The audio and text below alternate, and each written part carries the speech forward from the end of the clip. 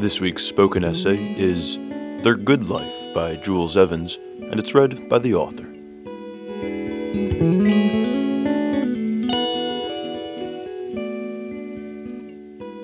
Who wants to go first? It's 2001. There are 8 of us sitting in a circle. I'm in a support group for sufferers of social anxiety, which meets every Thursday evening in a corner of the Royal Festival Hall. It's the one place where it's okay for us to discuss the panic attacks, loneliness, inhibition and low self-esteem that people with social anxiety feel. The group is a raft, and we are slowly learning to paddle. There's no therapist on board. One of the group downloaded an audio course in cognitive behavioural therapy, or CBT. For 10 weeks, I have been listening to the voice of Dr. Thomas Richards, a cognitive therapist from Phoenix, Arizona, and following his advice. Acceptance is an active experience, Dr. Richards tells me. Acceptance is an active experience, I repeat to myself on the bus. I refuse to let my negative thoughts bully me, says Dr. Richards. Refuse to let negative thoughts bully you, I write in my journal. I incant his handouts for 30 minutes each day, hoping that my flatmates don't overhear me. But it seems to work. And then, on Thursday evenings, the group gathers to share our progress and to practice exercises such as the circle of death. Some of us are getting better, for others it is slower. We keep paddling. That support group was a lifesaver for me. I'd suffered from social anxiety and depression through my late teens and early 20s. After a few weeks of the group, I stopped having panic attacks, and over the next few years the depression slowly departed. Life got better. And that experience triggered a fascination with the origins of CBT. In March 2007, I travelled to New York to interview the pioneer of cognitive therapy, Albert Ellis, not long before he died. He trained as a psychoanalyst in the 1940s, but became frustrated with how little progress his clients made. He looked around for alternative ways to approach the emotions, and went back to his first love, ancient philosophy. One line particularly resonated with him from the Stoic philosopher Epictetus. Men are disturbed not by events, but by their opinion about events. Those 12 words launched the cognitive revolution in psychotherapy. That revolution is now being embraced by national governments seeking to make the lives of their citizens happier, or at least freer from depression and anxiety. 5 years ago, amid intense opposition from some parts of the psychotherapeutic profession, the Labour government in the UK launched a programme called Improving Access to Psychological Therapies, or IAPT. It aimed to train 6,000 new therapists in talking therapies, mainly CBT, by 2014, and to treat around 1 million people a year for depression and anxiety. As Nick McNulty, a therapist in the IAPT centres for Southwark and Lambeth in South London, told me, it's the biggest expansion of mental health services anywhere in the world, ever. The stakes are high. For the workers of IAPT, this is a bold new experiment in bringing free therapy, and potentially a happier life, to millions of people who might otherwise never have got help. But some private therapists worry that the new service has been overhyped, and might give talking therapies a bad reputation with individuals and governments. Others say that the intimate, one-on-one relationship of psychotherapy is unsuited to the cold bureaucracy and number crunching of a state-based system, such as Britain's National Health Service. And why does IAPT mainly offer CBT while ignoring other therapeutic approaches? A lot of therapists are hoping IAPT will fail, McNulty says. One element that grates on many in the profession is the quantitative measurement of outcomes. Cognitive therapies have been interested in measurable results from the start, and governments have embraced the apparent ease with which changes in individual mood and happiness can be measured and monitored. The organisers of IAPT see themselves as introducing a new level of transparency and outcome measurement into psychotherapy. Their opponents see this as a crude, even Orwellian approach to the subtle nuances of an individual's personal story. At each session of therapy, an IAPT service user is asked to fill in a questionnaire assessing how they feel and what progress they think they've made since the previous session.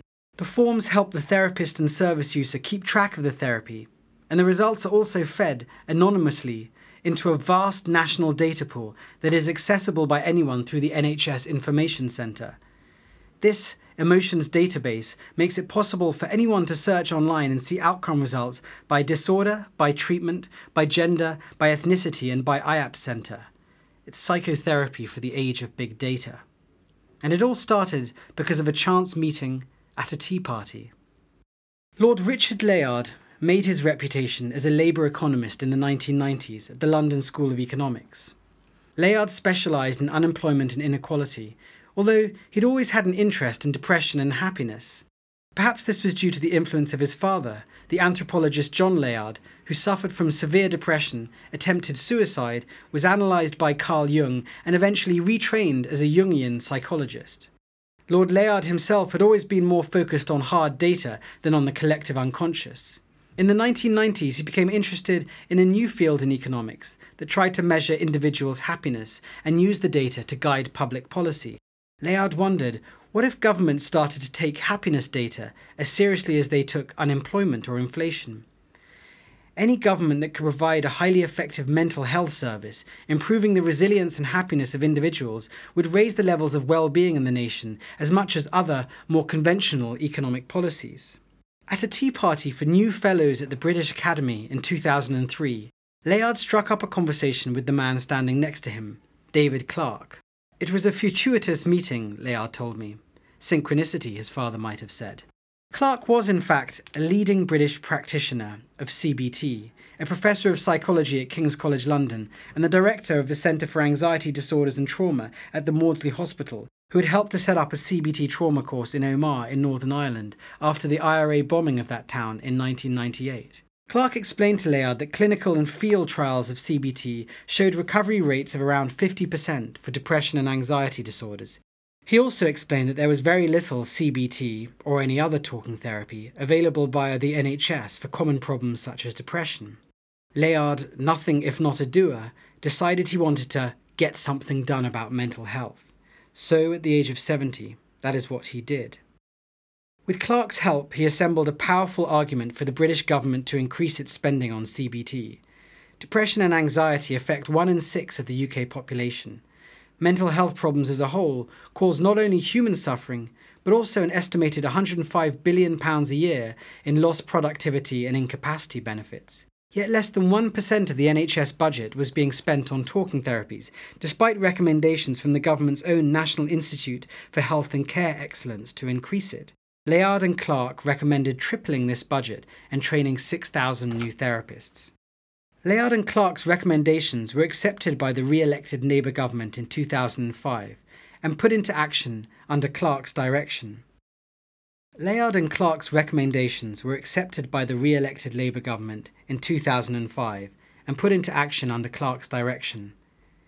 In a radical move for the NHS, it allowed people to come to the service without first going through a GP. For mild cases of depression and anxiety, people would be treated by psychological well-being practitioners who had a year's training in CBT and who would provide psychoeducation and guided self-help, often over the phone or online. For more severe cases, people were encouraged to step up to more intensive face-to-face therapy for a longer period of time with a fully trained therapist. Finally, IAPT centres would offer only government-endorsed evidence-based therapies, which meant mainly CBT, and would measure outcomes at every therapy session, making this data available online so that both patients and politicians could see the results. The programme had a lot of enemies from birth, particularly among private therapists, for whom the new free service was a profound threat to their livelihood, just as many doctors had opposed the creation of the NHS in the early post-war period. Some were understandably indignant that NICE recommended only CBT for depression and anxiety, while ignoring many other therapeutic approaches such as psychoanalysis. The British psychoanalyst and writer Darian Leader was vociferous in his criticism of the programme. CBT, he wrote in The Guardian in September 2008, was a shallow quick fix. It represented the triumph of the free market, although Leader also suggested that IAPT was reminiscent of Mao's Cultural Revolution, in which the masses were forcibly indoctrinated in right thinking. Leader particularly disliked CBT's emphasis on quantifiable evidence. In today's outcome-obsessed society, he wrote, people must become countable, quantifiable, transparent. Only the intimate, long-term therapeutic relationship envisaged by Sigmund Freud and his followers could offer genuine help to the neurotic. When I interviewed Leader for Psychology's magazine in September 2011, he warned that as soon as therapists tried to meet political well-being targets, they would be simply imparting the values of the state in the counselling room. In fact, The philosophical origins of CBT lie neither in Maoism nor in neoliberal capitalism, but, as we have seen, in the ancient Greek philosophy of Stoicism. The Stoics believed that our emotions are inextricably linked to our beliefs, values, and interpretations of the world.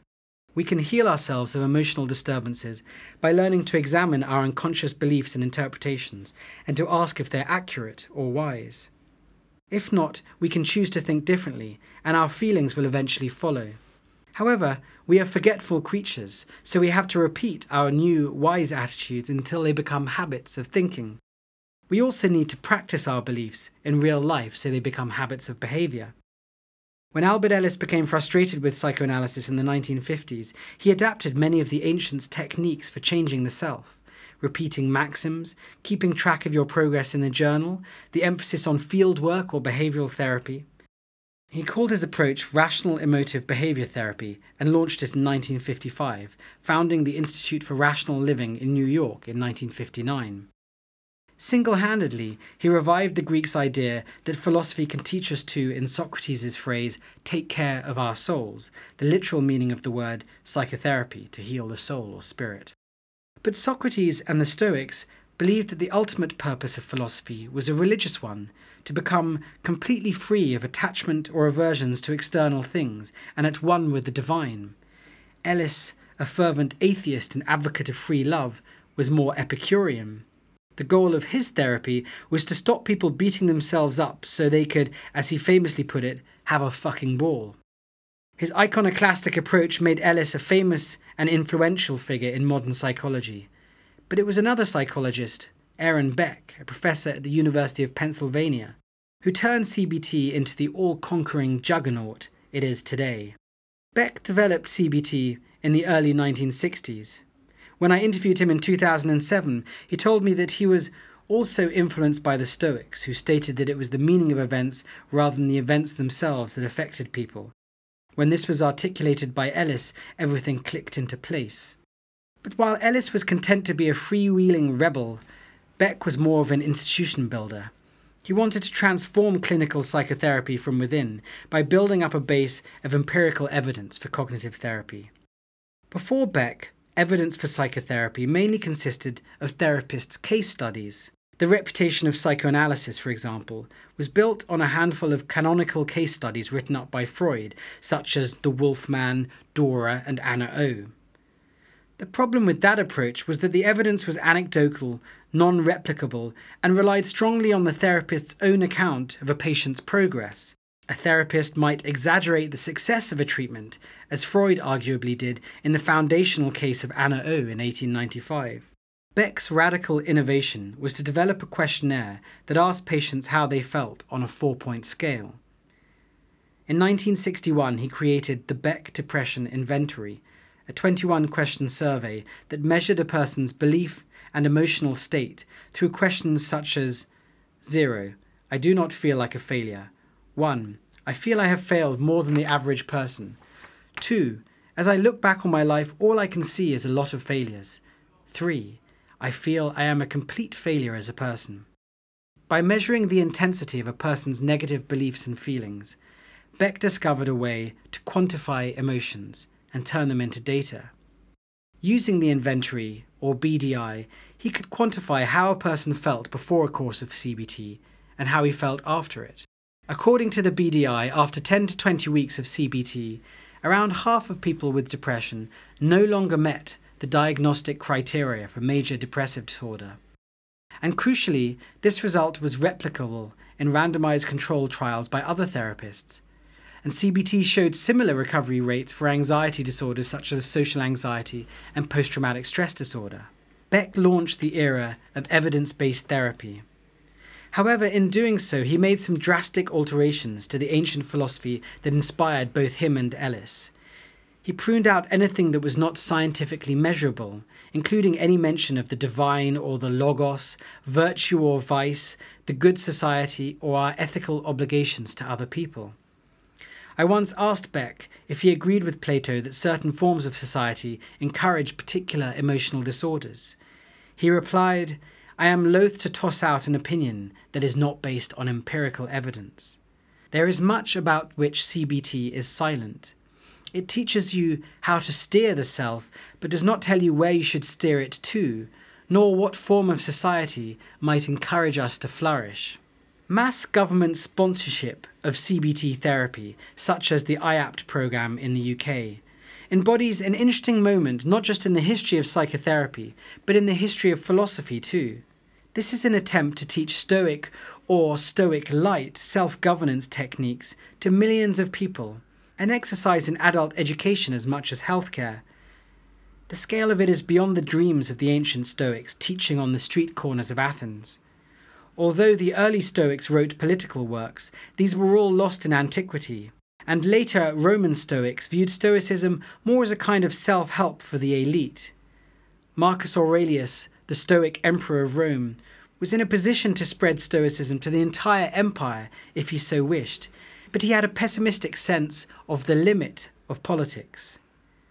"Do not expect Plato's ideal commonwealth," he wrote in Meditations. "For who can hope to alter men's convictions, and without change of conviction what can there be but grudging subjection and feigned assent?" Few could have foreseen that Stoicism's therapy of the emotions could be taught by the state to the masses. The Scottish philosopher David Hume wrote in his essay The Sceptic from 1742 that the majority of humanity is effectually excluded from all pretensions to philosophy and the medicine of the mind so much boasted. The empire of philosophy extends over a few, and with regard to these too, her authority is very weak and limited. The early results of the IAPT programme in the UK have been better than Hume might have predicted, with recovery rates of 42% based on at least 2 sessions of treatment. IAPT is now being rolled out into other areas of the welfare system: child services, the treatment of chronic physical conditions that have an emotional toll, and into the treatment of unexplained conditions such as chronic fatigue syndrome, or ME. An IAPT-style programme is also being piloted in Norway. Practical problems have been reported. Staff are sometimes overstretched and can find themselves treating serious disorders for which they haven't been trained. And measuring success has proven complex. Should it be judged solely by recovery rates, which might encourage centres to take on only the easy cases to keep those rates high and their funding secure? A deeper criticism is that CBT focuses too much on a person's thinking errors and not on the genuine environmental adversity she might face, such as poverty or unemployment. Stoicism, too, often ignored politics and instead emphasised the individual's capacity to find happiness in the inner citadel of his mind. Both CBT and Stoicism can tend to be politically quietist. Stoicism might have failed to become a mass philosophy in ancient Rome because, unlike Christianity, it never understood the importance of close, loving communities. And CBT can certainly be atomistic, particularly computerized CBT, where the therapist disappears altogether and your relationship is with a computer program, although interestingly it still seems to work for many people. Professor Clark insists that IAP always had a social dimension. It doesn't just focus on changing thoughts and feelings, but also includes social care such as debt counselling and employment advice. He told me, "It's not an either-or. We try and help as much as we can with the social adversity and also to equip people with the mental skills to manage that adversity." For me, back in 2001, it was the group experience of CBT that was particularly powerful. IAPT did not initially have much emphasis on group therapy, but some centres have shifted to incorporate more group work. Kate Hannay, therapist at the South London and Maudsley IAPT, tells me, "Our therapy group for depression is very popular. People attend it religiously and love the socialising as much as the therapy." IAPT is also learning to link up with community support groups, which help to fill in the things that CBT overlooks: music, dance, sport, activism, faith. Healing the wounded psyche is one thing, but how far should a national push for happiness go? Ancient Greek philosophers such as Plato and Aristotle believed that the state should actively guide citizens towards eudaimonia or flourishing. They believed that eudaimonia was discoverable by experts, i.e. them, and could be taught to the citizenry, or at least to the rich male citizenry. CBT does not go that far. It is not an ideology or religion. It does contain implicit moral virtues, including the Socratic virtues of self-knowledge and self-discipline, but no explicit dogma about the good life or the good society. You could say that it therefore suffers from a virtue gap or a meaning deficit, but I would argue that in a liberal multicultural society, the state has no business telling us what the meaning of life is. CBT might be cautious about prescribing how people should live, but positive psychology, which draws on the findings of CBT, combining it with the humanistic approach of psychologists such as Abraham Maslow, is less coy. It was created by Martin Seligman, a younger colleague of Aaron Beck's at the University of Pennsylvania.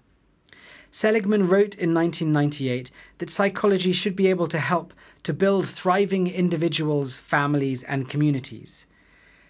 Positive psychology uses CBT-style techniques not just to help people overcome emotional disorders, but to help all of us achieve greater flourishing.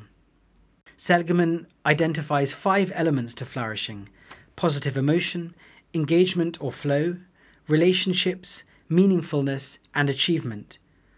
All these, Seligman argues, can be scientifically measured using questionnaires similar to the Beck Depression Inventory. Seligman believes that governments should fund the dissemination of this science of flourishing to their citizens, just as the Medici used their fortune to disseminate Platonic philosophy into Florentine culture in the 15th century. He's had some remarkable successes. In 2010, the US Army spent $125 million on a new resilience training program designed by Seligman and his team. Every American soldier must now take a battery of psychometric tests each year to measure their emotional and spiritual fitness. Meanwhile, in Europe in 2011, the President of the European Council, Herman Van Rompuy, sent a copy of the World Book of Happiness by Leo Bormans to 200 world leaders, urging them to make positive psychology the cornerstone of public policy. It is time, he declared, to make this knowledge available to the man and woman in the street. It's at this point that I get a little nervous. I welcome CBT's focus on measuring outcomes. The absence of such evidence in therapy has allowed some very bad ideas to cause real harm to people's lives. But there's a limit to what can be measured empirically. It's disingenuous for positive psychologists to suggest that you can scientifically measure a person's level of flourishing. It depends on how you define flourishing. Not all definitions of flourishing are measurable with questionnaires. How can a questionnaire measure a person's virtue or achievements, the meaningfulness of their life, or their closeness to God? As a liberal, I support the state's provision of CBT for 2 reasons. First, it leaves open the question of the meaning of life. And second, it's effective and people ask for it. As an aside, I do think there should be more diverse range of evidence-based therapy available. It's quite another matter for the state to impose a comprehensive theory of the good life on their citizens without their consent. I am wary of governments using pseudoscience to smuggle moral paternalism in through the back door. A society in which we are all quantified according to our adherence to positive psychology would be a regression into the Middle Ages. Philosophy has a crucial role to play in the nascent politics of well-being. If governments want to help us to flourish, then we should have places and courses where we can decide for ourselves what flourishing means. While psychology can measure the efficacy of a self-help technique, philosophy teaches us to consider what is the proper end or goal of those techniques. It teaches us something not easily measured by questionnaires, the capacity to think for ourselves. It's May 2013. There are 8 of us sitting in a circle. We're at a recovery college in South London, where people come to learn new skills and broaden their horizons. These people are recovering in the broadest sense, from addiction, from mental illness, from homelessness, from the hard knocks of life. I'm running a workshop explaining how CBT took ideas and techniques from ancient philosophy. We talk about Socrates, about Epictetus, about Diogenes the Cynic. We talk about how the Greek philosophers had various competing definitions of the good life, and I ask the group what their own definitions are. One girl in her early 20s who used to be homeless says, I agree with Diogenes the Cynic. I can find inner harmony even situations like living on the streets. To many people that would be a crisis, but to me it's a temporary setback. Another lady recovering from OCD says quietly, "The good life is a roof over my head and peace within." The last to reply is Ronnie, an exuberant young black man in Kanye West sunglasses, who has been by far the most vocal member of the group. Ronnie earlier appeared enthusiastic about Stoic philosophy and the idea of resisting the toxic influence of conventional culture. So Ronnie, I ask him, what's your philosophy of the good life? Ronnie thinks for a bit. Mad money, mad labels, and loads of women, he decides finally. I know I'm brainwashed. I know that's all from MTV Cribs, but I still like it. I choose to be brainwashed. And that is Ronnie's right, whatever any expert says.